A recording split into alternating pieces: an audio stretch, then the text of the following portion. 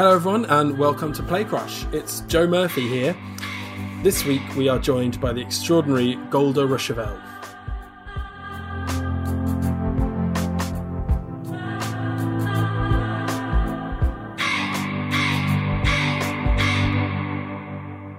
I'm sure, like the rest of the planet, you've been binge-watching Golda on the hit Netflix series Bridgerton, in which she steals the show as Queen Charlotte. But Golda has a long list of amazing credits to her name beyond the mega-hit TV series. Her theatre credits include Othello, The Big I Am and Paint Your Wagon for Everyman Liverpool, The American Clock, A Christmas Carol, Electra and Carmen Jones for The Old Vic, The Curious Incident of the Dog in the Nighttime and We Will Rock You on the West End, The Tempest, Julius Caesar and Antony and Cleopatra for the RSC, The Front Line and Romeo and Juliet at the Globe, Porgy and Bess and Macbeth at Regent's Park Open Air Theatre, Now We're Here at the Young Vic and Angels in America at Headlong, to name but a few. On screen there is, of course, Bridgerton, but also Silent Witness, EastEnders, Luther, Torchwood, the upcoming film Dune, the indie film smash hit Lady Macbeth, and her film breakthrough role in Lava. I'm sure you'll agree that is an impressive list from an impressive actor. It was a privilege to chat with Golda about all things life and acting. Her story is an amazing one, and she also happens to be an incredibly funny, charming, and wonderful human being. Golda's Play Crush is Ma Rainey's Black Bottom by August Wilson.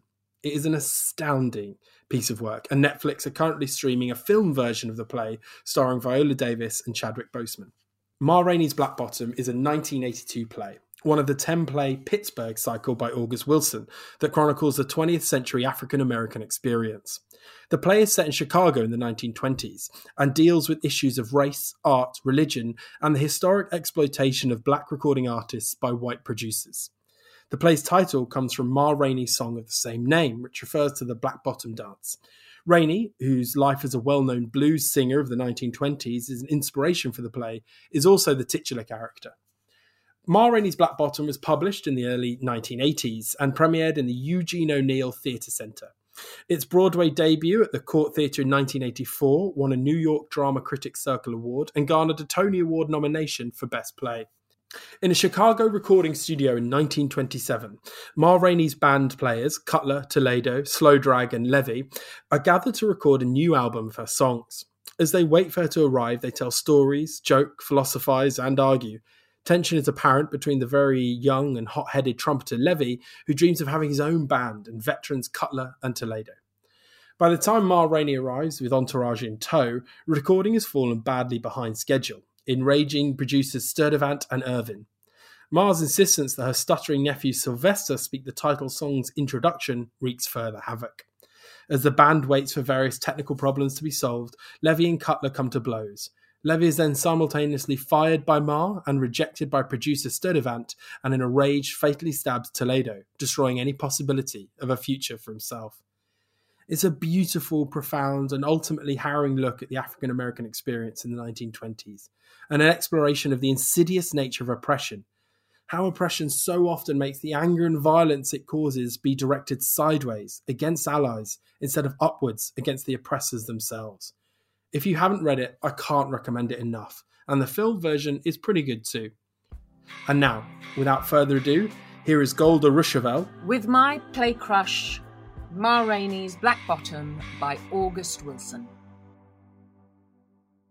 Hello Golda, how's it going?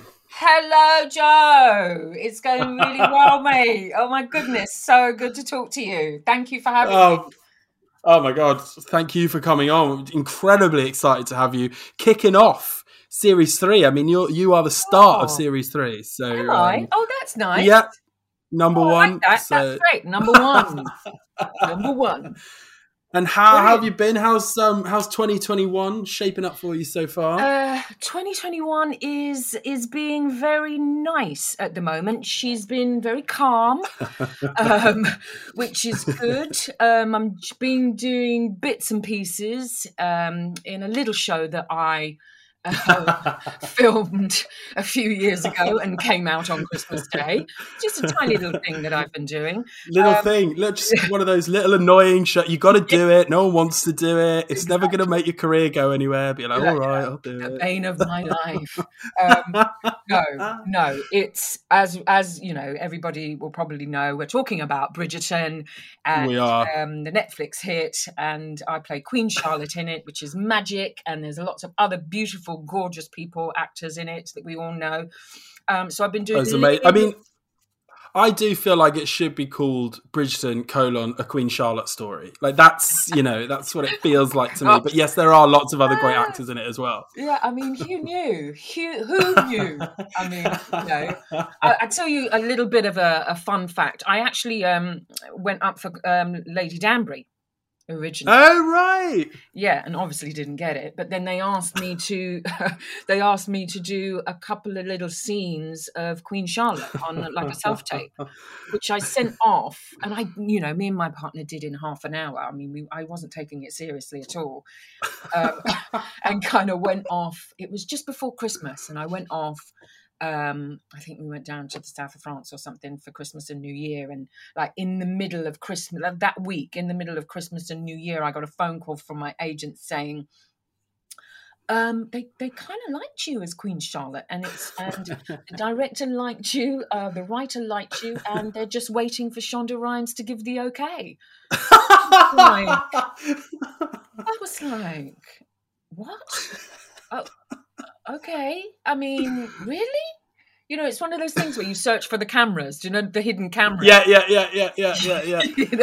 You kind of go, wow, this might be a reality.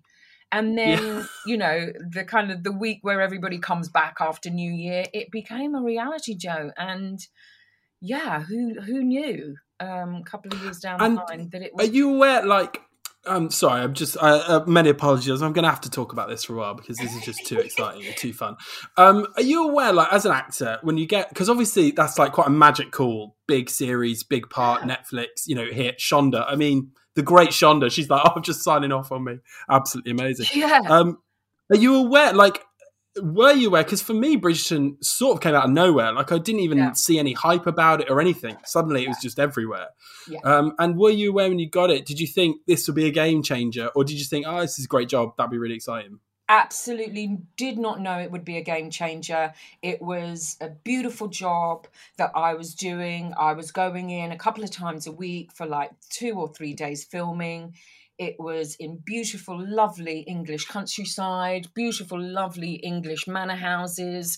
It was just one of those, and beautiful people. I can't stress enough that the cast are just absolutely lovely, just gorgeous, gorgeous actor people, And we were having a ball, and nobody knew kind of what we were doing, how it was going to be even edited, or what kind of Shondaland and Shondaland and Netflix kind of wanted out of this period drama, this kind of weird, quirky, out there period drama. We knew it was in the writing. You knew it was something that was a little bit more of a twist on your kind of normal period drama. Do you know what I mean? Mm-hmm. Yeah. I mean, fun fact as well, the Queen Charlotte actually isn't in Julia Quinn's books that Bridgerton is based on. Yeah, so that was really interesting to kind of be in this world that had already been created by Julia Quinn, but also to have the what's the word I'm looking for? The kind of sort of freedom of that part. Exactly. Yeah. Freedom to play with a character like Queen Charlotte that is in history, that was kicking around at that time. Half the professors say that she was mixed race and she was, and half don't. I'll go with the half that think that she was, because one, I think that's really interesting and kind of, turns the dial up on, Black people in British community. Do you know what I mean? In British society. So there was a real great freedom, as you say, in playing Queen Charlotte. And we were all playing and we were all having fun with these characters because, you know, they are larger than life, but I think in the writing there is so much reality and so much kind of, you know, it is a fantasy, yes, but I think you can really grasp on the reflection of characters and the pain that they're going through. And, you know, the pandemic has really starved us of those going to the cinema, going to the theatre, you know, those kind of escapisms that we need. And I think, you know, Bridgerton really dropped at that moment where everybody needed that escapism. So, you know, oh my God, completely. You could just, it was like food to a starving man, you know, you could just tell that like fun and sure pain, but kind of overriding joy and energy and explosiveness. And and I think that's right. And like the best fantasy, it cuts to truth, right? Absolutely. Yes, exactly. Absolutely. Agreed. Absolutely. God, that's so exciting. And when you were filming, because there's also something you've mentioned, you know, about that sort of mixed race potential of Queen Charlotte, and also the kind of beautiful diversity of the show. Yeah. Did that feel different when you turned up on a period drama set and you're like, this just looks and feels different? Absolutely. Yeah, completely. 100%, Joe. And, you know, I don't take any credit for putting Queen Charlotte in, you know, at the top of the food chain of Bridgerton. But, you know, I think it was a really clever and decisive move on Shonda Rhimes and Chris Van Dusen, the writer and creator, to put, you know, the Black Queen, the mixed race queen, or the biracial queen, however you want to say it,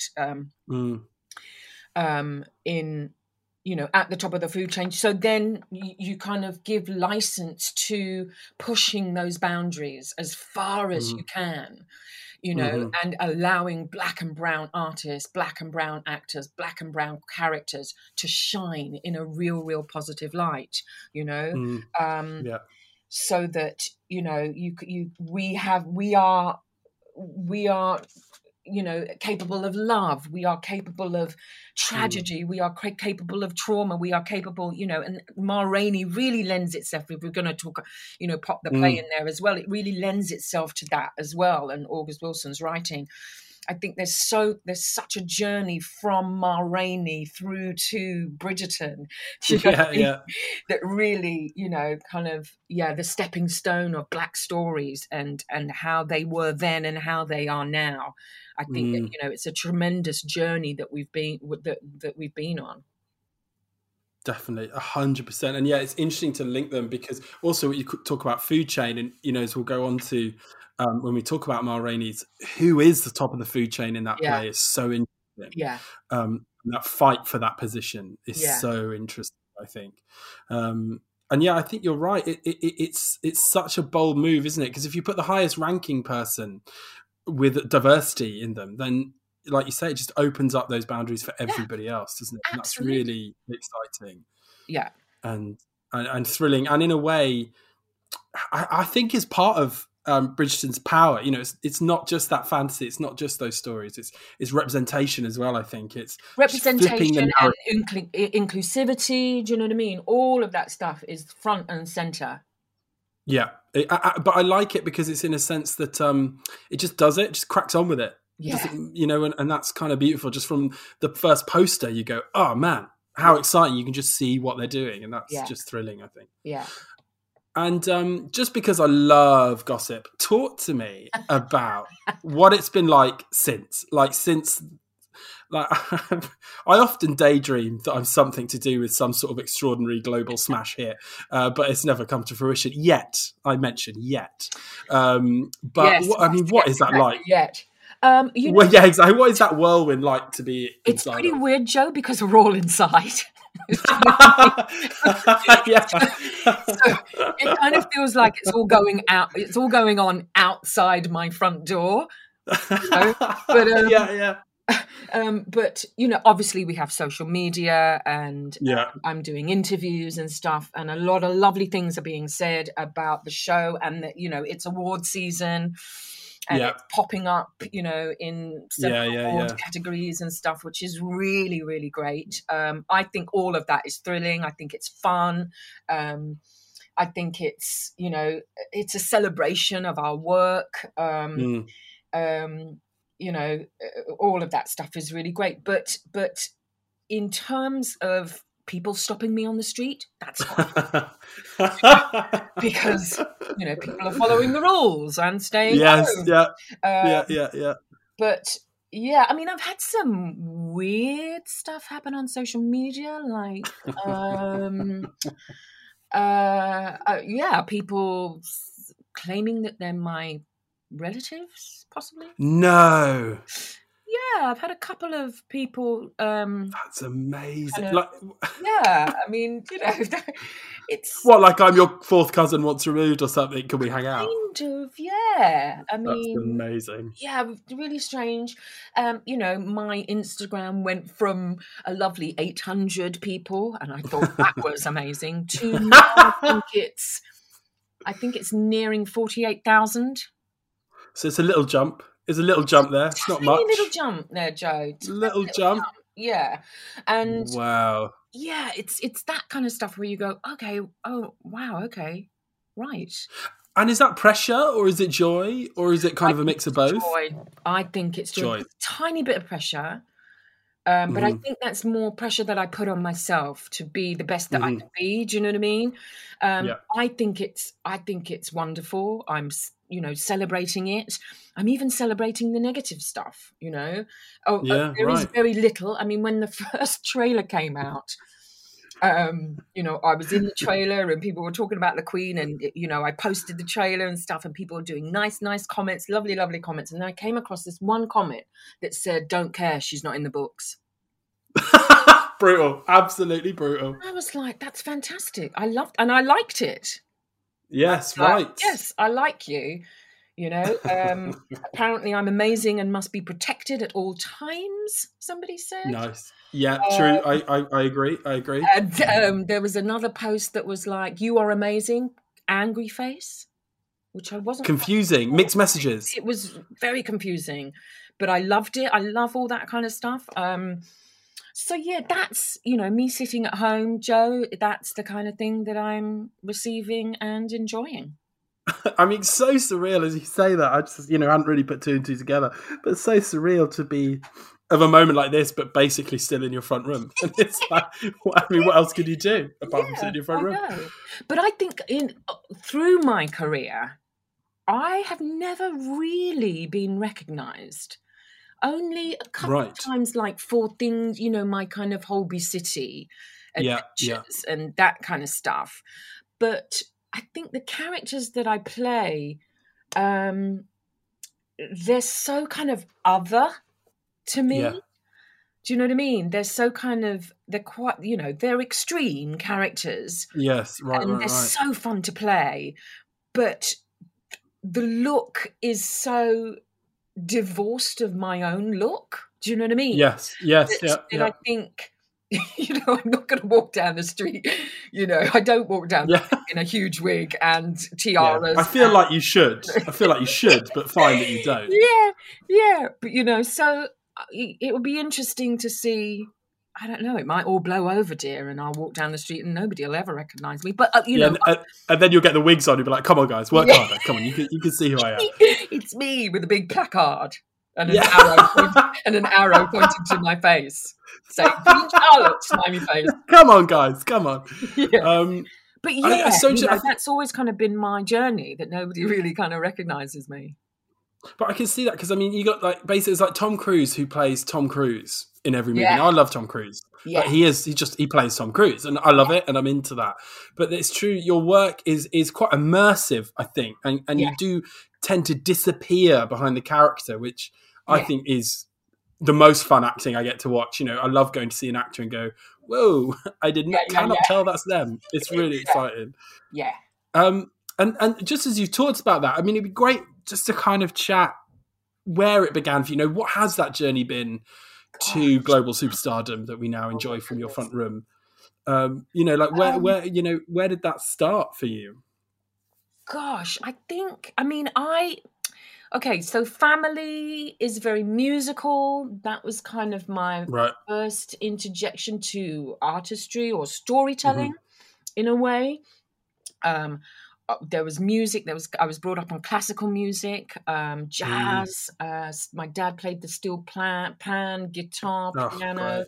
My brother plays any instrument you can give him. Plus, he has an amazing. He went to King's College, Cambridge, so he has an amazing Oh, wow. chorister voice, amazing voice. I had struggled with instruments. I always wanted to play brilliantly, like as soon as my fingers hit the keys, and got so frustrated.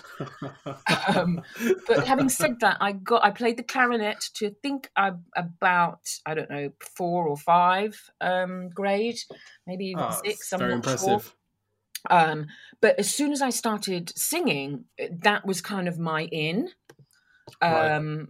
to an instrument.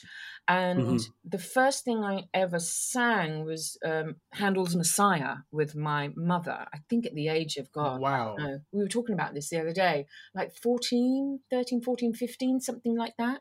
Like the first Alto thing I part. sang was probably like Twinkle Twinkle Little Star, and like you're hitting it with Messiah, like straight out. Yeah. No prisoners. I mean, all of that choral stuff for me, choir stuff, is extraordinary, and I love Wow. that. So yeah, Handel's Messiah was kind of the first proper thing that I sang with my standing next to my mother in the choir. So that was kind of my first memory of, oh, this is something nice and something juicy, and Yeah. Yeah.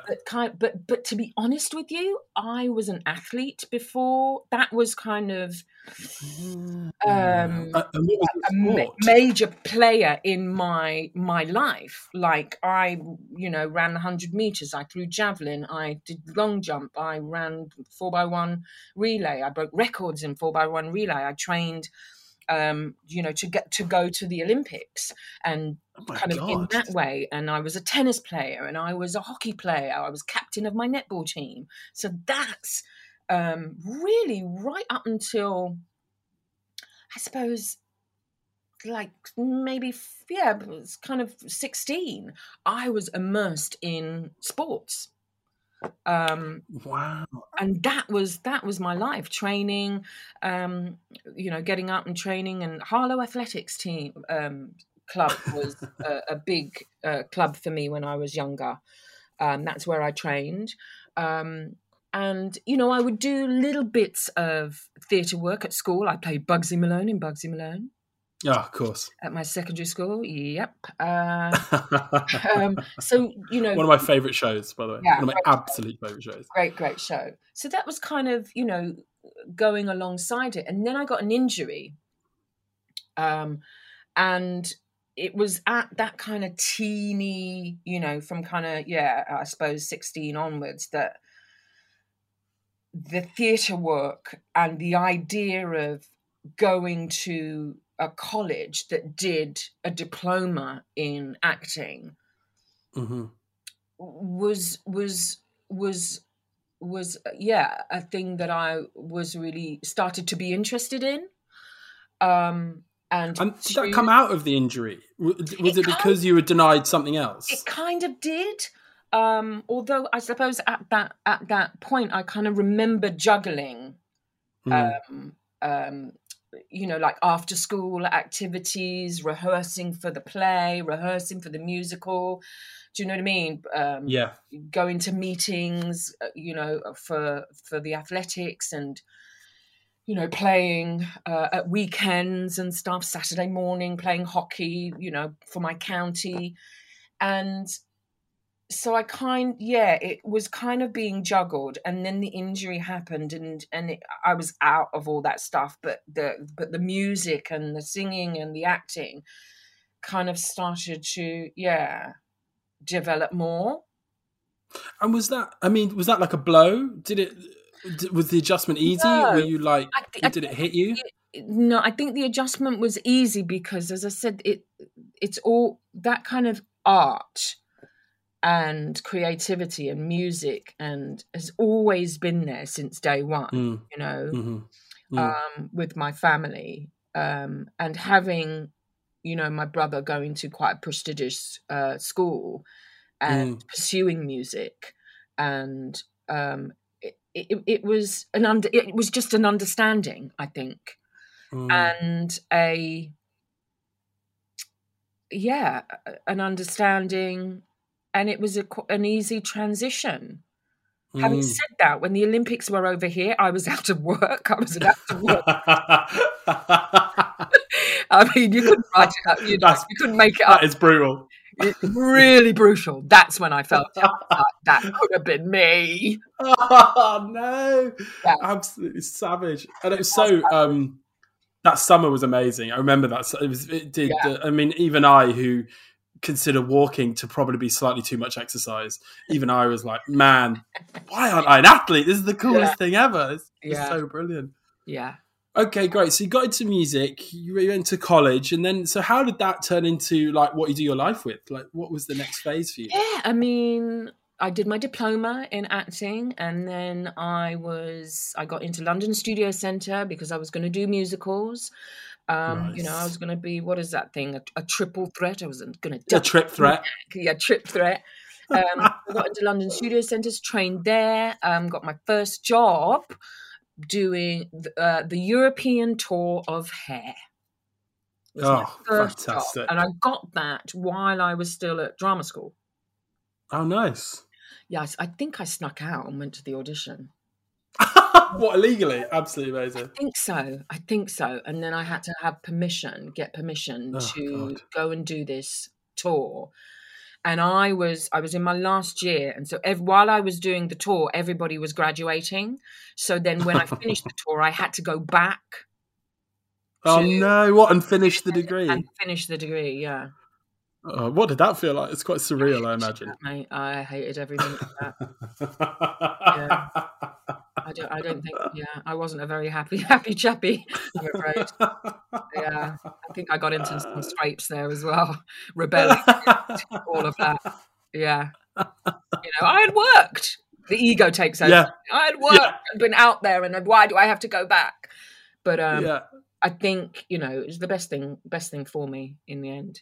And then I got Carmen Jones at the Old Vic. Yes, I mean, that was my first professional job at the Old Vic. Yeah. And so, what was that like? What was that experience? Say that again. What was that experience like? Oh my God, I was a swing, and I had to cover 8 girls. And I mean, so you have to know 8 tracks and parts, basically, and be ready. Yes, you do. And I went on every single night, mate. Did you? I went on every single night for somebody different every single night. Yeah. And were you breaking legs on purpose to make sure you could go on? Or was this just, fluky? I wasn't breaking legs. I think, no disrespect to anybody, but there was a lot of time off being had. I see. Very nice. Yeah. I mean, that must have been great, though. I mean, exhausting and terrifying, but what a sort of trial by fire. I was just going to say, into the lion's den. One gets an amazing opportunity. I love that show. Yeah, it's a brilliant show. I mean, that was quite a while ago now. Then I'm guessing it's 1,000 years ago, 100 billion years ago. Ned at Stage Door was there. So yes, he can tell you when that was. And well, at least it wasn't pre-Ned, because then we'd know it really was a very long time ago. Yeah. So you just kind of were out there then and working, and and was it still musicals mostly, or did you start to transition into straight plays? A lot of musicals. So I did Jesus Christ Superstar. I did Tommy, all original casts. I did Fame. Amazing. I did a lot of stuff. Remember the Bridewell Theatre? Do you know the Bridewell Theatre? Yes. Yeah. I did Songs for a New World there and a few other things there. That was a great place. I loved working there. Such a beautiful. Yeah. It was an old swimming pool, I think it was. Yeah. Oh, gorgeous. Yeah, it was lovely. And they built a stage on top of the old swimming pool. Yeah, it was really lovely. So I did a lot of stuff there. So We Will Rock You was one of my gigs. Then I did Daniel Kramer's Hair. Hair seems to be a thing, doesn't it? It's like a recurring theme in your work. It is a recurring thing. I did Daniel Kramer's Hair at, what's the theatre at Notting Hill? Mm-hmm. The Gate? The Gate. Thank you so much. I did, Hair at the Gate for Daniel Kramer. And that's when the RSC got in touch. Sure, as they do. Come on. I mean, I know. IRSC, Daniel was an yes. associate there. And I know that they came down to see the show. And they called my agent to ask me to do, to audition for, they were doing the Complete Works. It was that year that they were doing the Complete Works.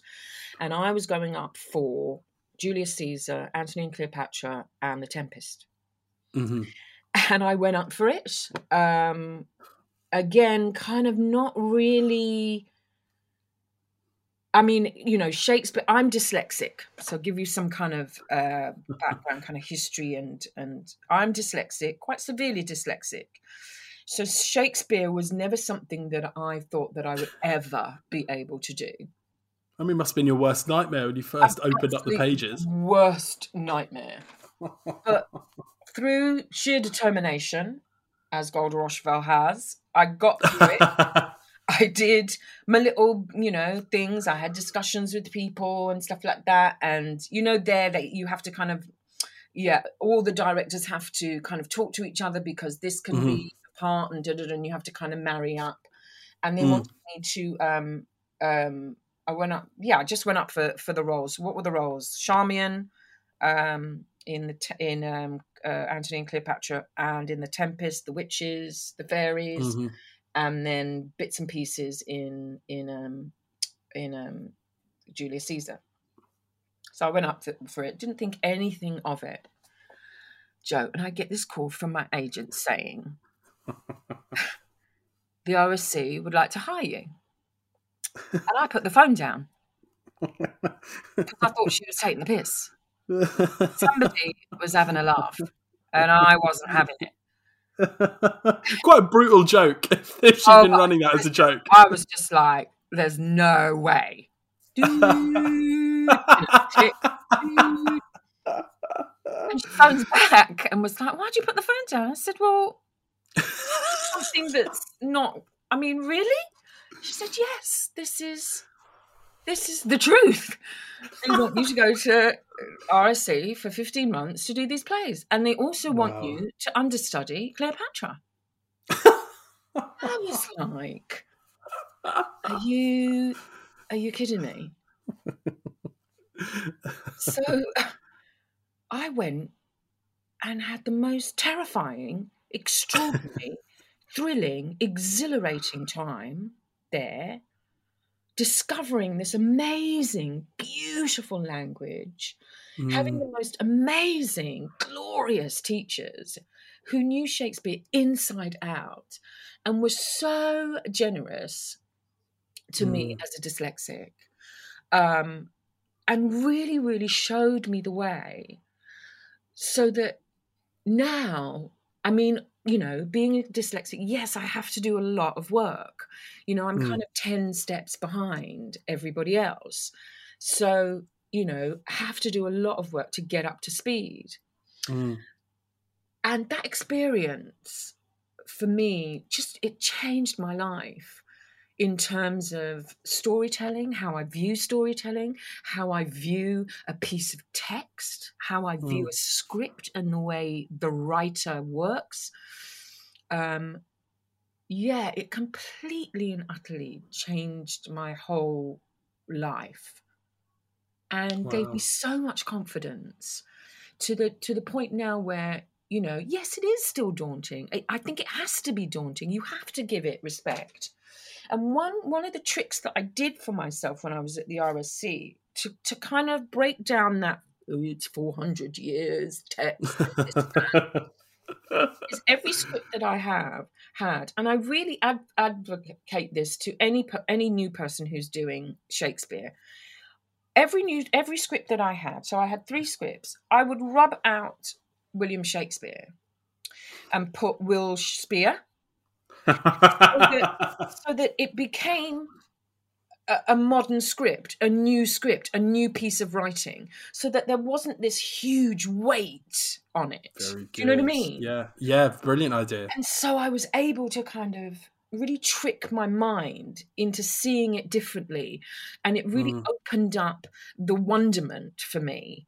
That has been really important in the way that I look at my scripts now, and the way that I view Shakespeare. I mean, I don't do that now because it's been taken out of me, and I understand what it is, and I understand the tools that I have to enter into a Shakespeare text. Doing Othello for me was incredible. Mercutio as well was incredible, and all the Romeo and Juliet, all those plays that I've done since then, have really been amazing experiences, and such a joy to say those words. And I think, it's a really good grounding and a really good kind of stepping stone into other texts.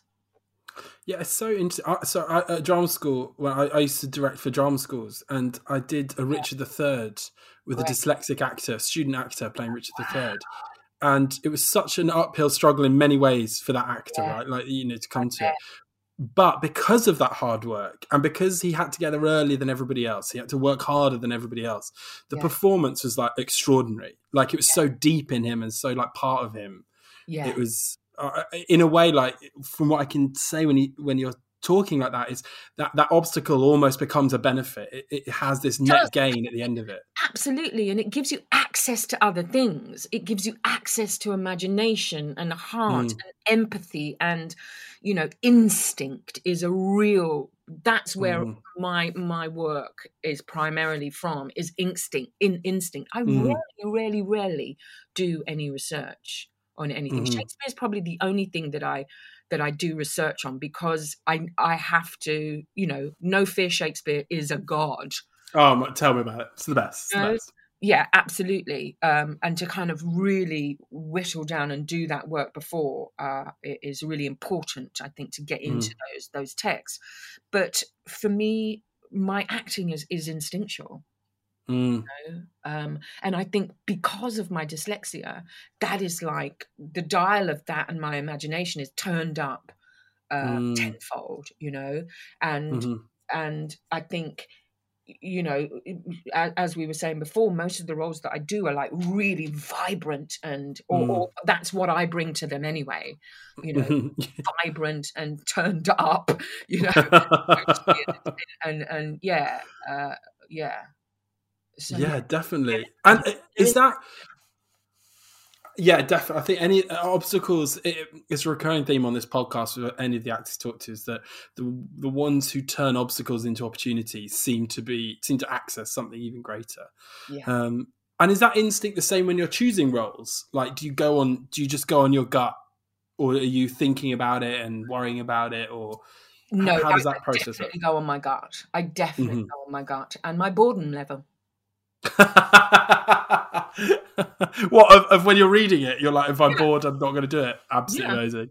I mean, why would you put your effort into something that really doesn't grab you, or you don't see what you can do with it? Do you know what I mean? Because there are some scripts where the script's not up to point, but the character's like really interesting. And sometimes that's not the case, and I think you have to be honest in that way, because otherwise that role could be, and that script could be good for somebody else. I don't have to do everything as much as I would love to all the time. I think, let's hold up here, baby. A lot of things can be shared. Yes, not too many, but like a few of them. Yeah. Oh God, that's brilliant. And I mean, that guts and instinct just kind of, I feel like, naturally brings us on to your play crush, the absolutely extraordinary Ma Rainey's Black Bottom. And is this another one of those plays that just got you in the guts and got your instincts going? Well, listen, I have my kind of history with August Wilson and these plays, like I don't know. I think I was in a stage of my acting career where I was like, black plays. that kind of, oh God, here we go, another one. Why do they always do you know what I mean? That kind of, Yeah. oh, I want to do something that's not black. I want to do something. Why is it always, and I think when I first heard of Ma Rainey's Black Bottom, it was on at, I think it was the Aldwych, Mm-hmm. many, many, many, many moons ago. And I thought, that's a ridiculous name for a play. Ridiculous name for a play. What is that? So didn't go. And then... I mean, it is an odd name. Let's not lie. It's an odd name. It is an odd name. And I didn't know the history. Didn't want to know the history. And then somebody took me to Fences, Lenny Henry. Right. I think that was probably at the Aldwych or somewhere along that that theatre line. And I was smacked in the face by this extraordinary piece of storytelling. And from then on, I was like, what have I been doing? I was like hooked. I haven't read all of them because, dyslexia is very difficult for me to read things. I listen to things most of the time, audio. Yeah. But Fences for me was my in. Yeah. And I just thought, he's such an extraordinary writer in the way he puts down the mundane of life, of community on the page. And you sit there and you go, what am I looking at? I don't understand. This is just like normal every day. This isn't moving. This isn't. And then there's something that just like, he'll pop something in that's just like catalysts this whole big rip through the space, through the community, and through the characters on stage. And I just think that's, and also it being about the Black community. And not really seeing anything like that or reading anything like that before that really captures, the humour, the vulnerability, the art, talking about Ma Rainey, art, religion, gender, sexuality, exploitation. But it's done in a really subtle, natural, humanistic, is that a word? Human way? It should be a word if it's not a word. That just makes my heart pound and beat, and just gets me sitting on the edge of my seat. And that's great plays, isn't it? That's when you know you've got a great play on your hands, when you hear that. Absolutely. Great storytelling. It's storytelling for me is a really big, because yes, you can have great plays, but it's the storytelling for me, Joe, that I think is that really grabs me, and it's what I want to do as an actor. I want to be a storyteller, first and foremost.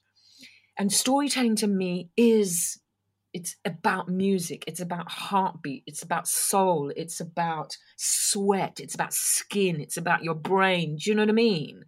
It's all of those things that I think August Wilson really taps into in his plays. And Ma Rainey, for me, I saw the film recently. Oh, the amazing Chadwick Boseman. Viola Davis and Chadwick Boseman, and that's I think why I'm talking about it today with you, because then I went back and read the play after I'd seen that film, and was just like, God, oh my God, this is just so incredible, and what's going on for me as well in Bridgerton and my life and storytelling at the moment. So I really relate to Ma Rainey, and I was saying to my partner, having closed the last page of it, going, God, this takes me back to some really difficult memories as a Black actor, being rejected for work, that really taps into that kind of, not exploitation as such, but I don't know. I was told once that I was too exotic and my eyes were too close together to play a part that I had been playing on tour already. Oh my God. What? Oh my God. But this was for a screen version of it. Oh my God. And that really affected me, Joe, to the point, I mean, to the point, and this relates to the trauma in Ma Rainey. When I got the news that I wasn't going to get the part that I had been playing on tour for a year, I basically beat up a wardrobe. Oh my God. I tore that thing apart. And it really, and Ma Rainey triggered that memory for me, just in terms of the frustration that,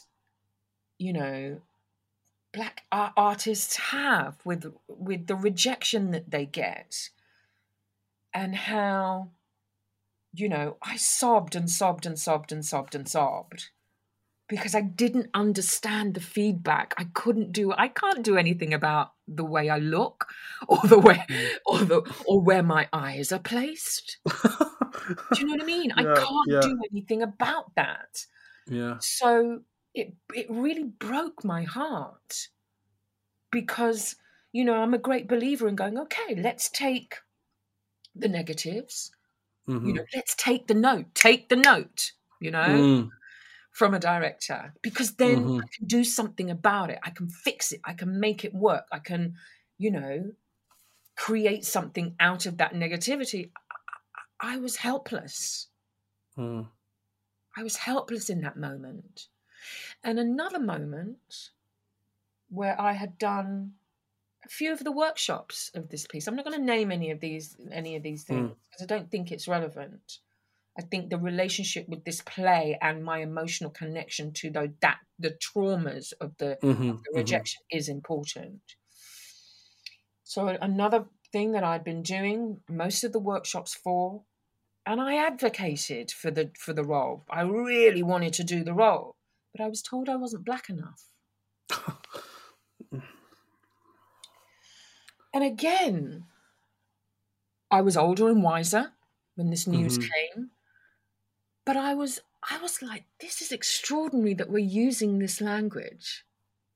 Still using this language, to cast roles, to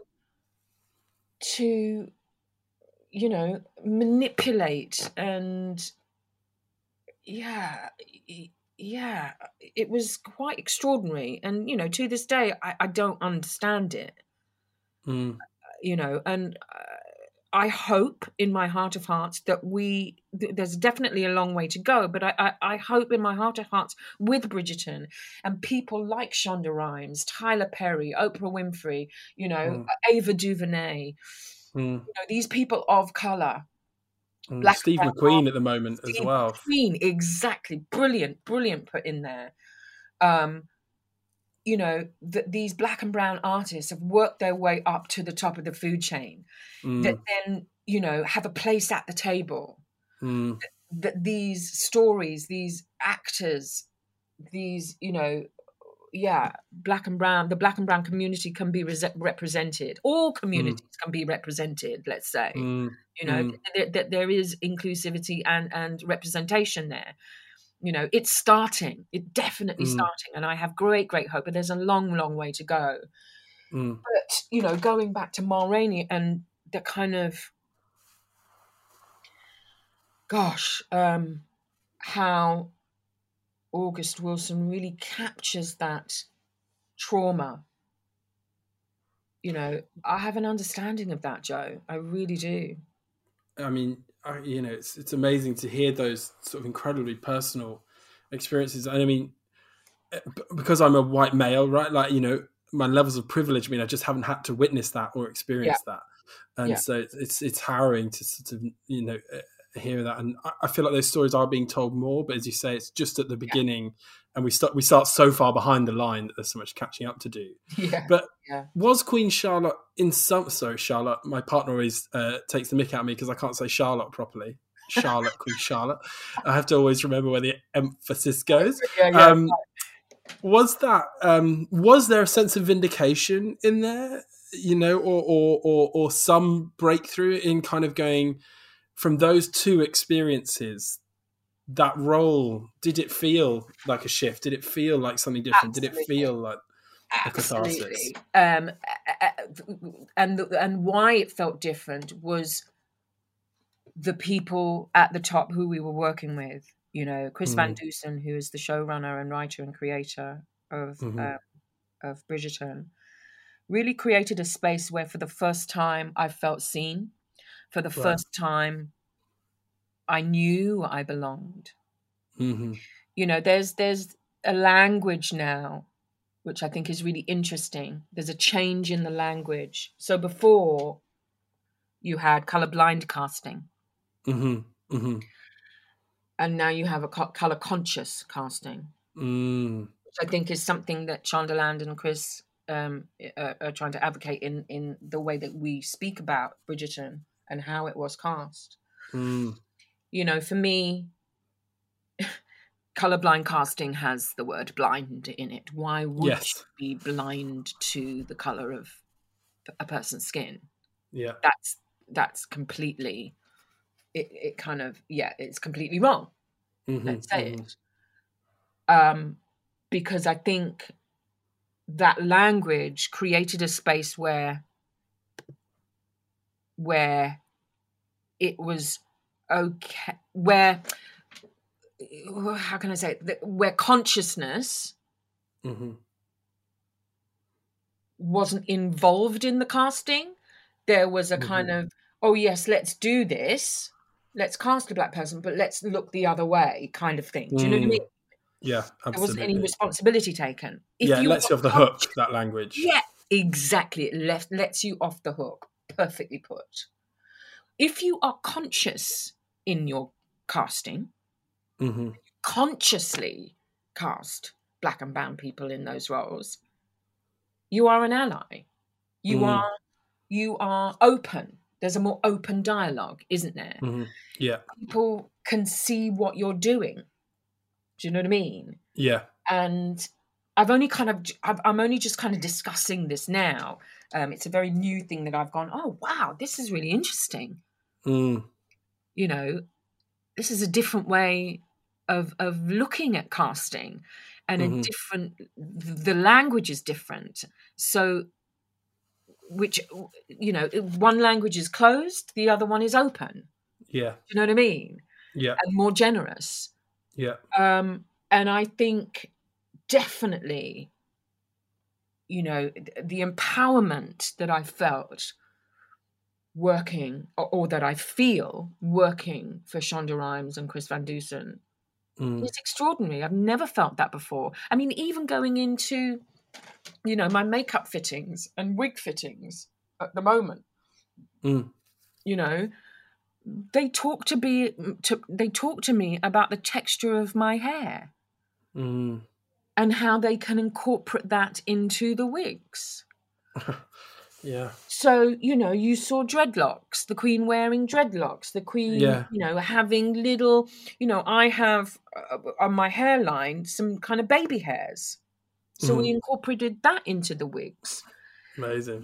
To sit down and talk to the makeup designer and for her to say, right, so you have, there are so many different shades within your skin tone, within black people's skin tone. It's not just one skin tone. The lighter you get, the less colours you have in your skin, right? So the darker you are, the more colours you have in your skin. And it's about creating a foundation, let's say, that matches your skin. So you take from different colours to make one colour for that person. Do you know what I mean? Yeah, yeah. And to have those, I never had those conversations, Joe. Never.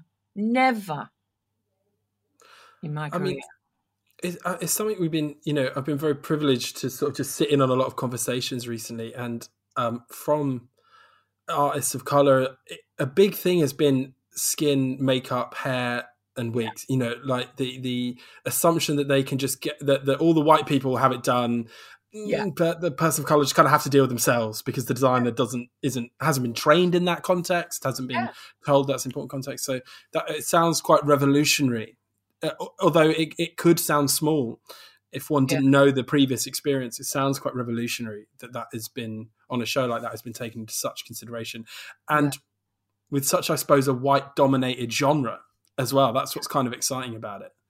yeah. I mean, let's not dismiss Downton Abbey and Yes, The yeah, Crown yeah, and Jane Austen and all of those Sunday night dramas that, period dramas that we were all brought up on. I definitely was brought up. No, let's not dismiss yeah, those. You know, they had their place and they still yeah, have their place for those who want to create them. yeah, But I think times are a changing, and I yeah, think Bridgerton definitely opens the door, or squashes those conversations, that have been had over the years of going, oh, we can't find a black actor, yes, or yeah, in this time it didn't work, or those kind of discussions. yeah. Yeah, there is place now for a more broader discussion to be had. Definitely, and I sort of feel like that's what Ma is kind of fighting for in Ma Rainey's. Like she's having Yeah, to fight for that space so hard, isn't she? Whilst it's yeah, kind of besieged from so many different angles, but yeah. the And the I think fight for that space, everybody, yeah, absolutely. She's the dominant one, definitely. But I think, Levy as well is fighting for yeah, his space, fighting for his future. You yeah, know,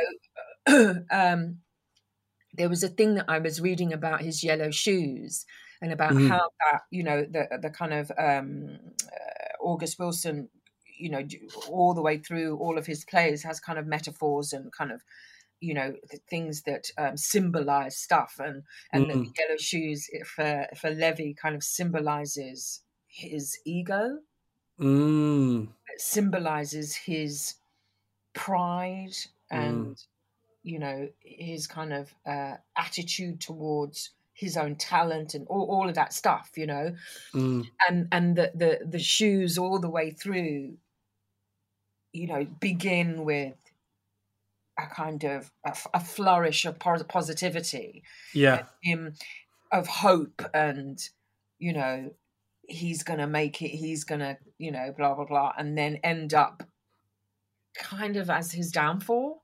yeah, Do you know what absolutely, I mean? um and I think a lot of kind of the characters in the black community at that time, and possibly now, yeah, have that kind of that journey. mm. The downfalls are less, I would say, you know. Yes. Hopefully, Um, there's a turning of that tide. yeah, Um, but I mean, it's sort of taken 100 years nearly to sort of even get near it, which feels yeah, kind of shocking. But I also think something about Levy that's so sad as well is there's this sort of insidious nature of oppression, because his anger doesn't go up to Irvin or Studebaker, the other yes, producer. His anger goes yes, sideways to friends yeah, and family. And yeah, I feel like oppression does that. It pushes everything downwards, including anger and vengeance. And I find that so sad and so extraordinary, the way August put his finger on that in the writing of the play. yeah. I mean, we only know about the tragedy and the conflict between black and white, don't we? Mm, I mean, that's kind of the thing that is at the forefront. hmm We never kind of hear, or well, I mean, I hear, but I don't know whether, the community, or the world kind of hears of the conflict within color, mm, hmm within black community, within, and the guys in Marraine are quite nasty to each other. Yeah, Do you know what I yeah, mean? Are yeah, quite brutal with mm, each other, yeah. you know? As is Ma as well, isn't she? I suppose what the players have, in some way, proves at that time is Ma's brutality was necessary to hold the space, which is also, it's just sadness upon sadness upon sadness. It's just brilliantly written. Yeah. And that determination of a black woman at that time to not be taken for, it's so complex, isn't it? Because she is taken for a ride. Yes, yeah. But her, her defiance absolutely is necessary, and her kind of determination. But then she understands that she's being taken for a ride. Yeah, I mean, it's an astonishing play, and I'm so glad you chose it as Play Crush. It's the first August Wilson we've had on Play Crush, and for anyone who hasn't read it, the Pittsburgh Cycle is like unbelievable. Oh yeah, I mean, it's I know. I'm going to try and get through that if I can. Yeah. You know definitely. that Denzel Washington has had the rights to do all of the Pittsburgh Cycle As movies.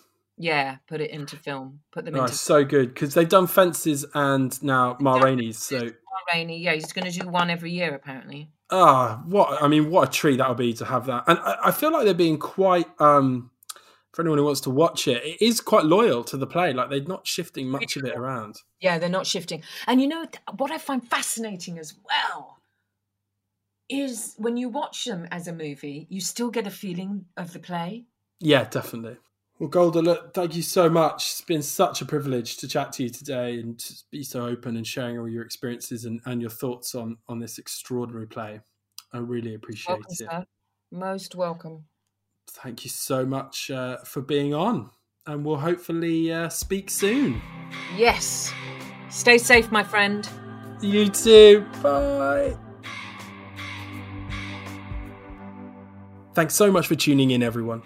If you enjoyed this episode of Play Crush, we would really appreciate it if you could rate, review and subscribe, as it helps other people find the podcast. The Old Vic would like to thank Principal Partner Royal Bank of Canada and the T.S. Eliot Estate for their support. Sherman Theatre would like to thank the Arts Council Wales and everybody who has supported us through this difficult time.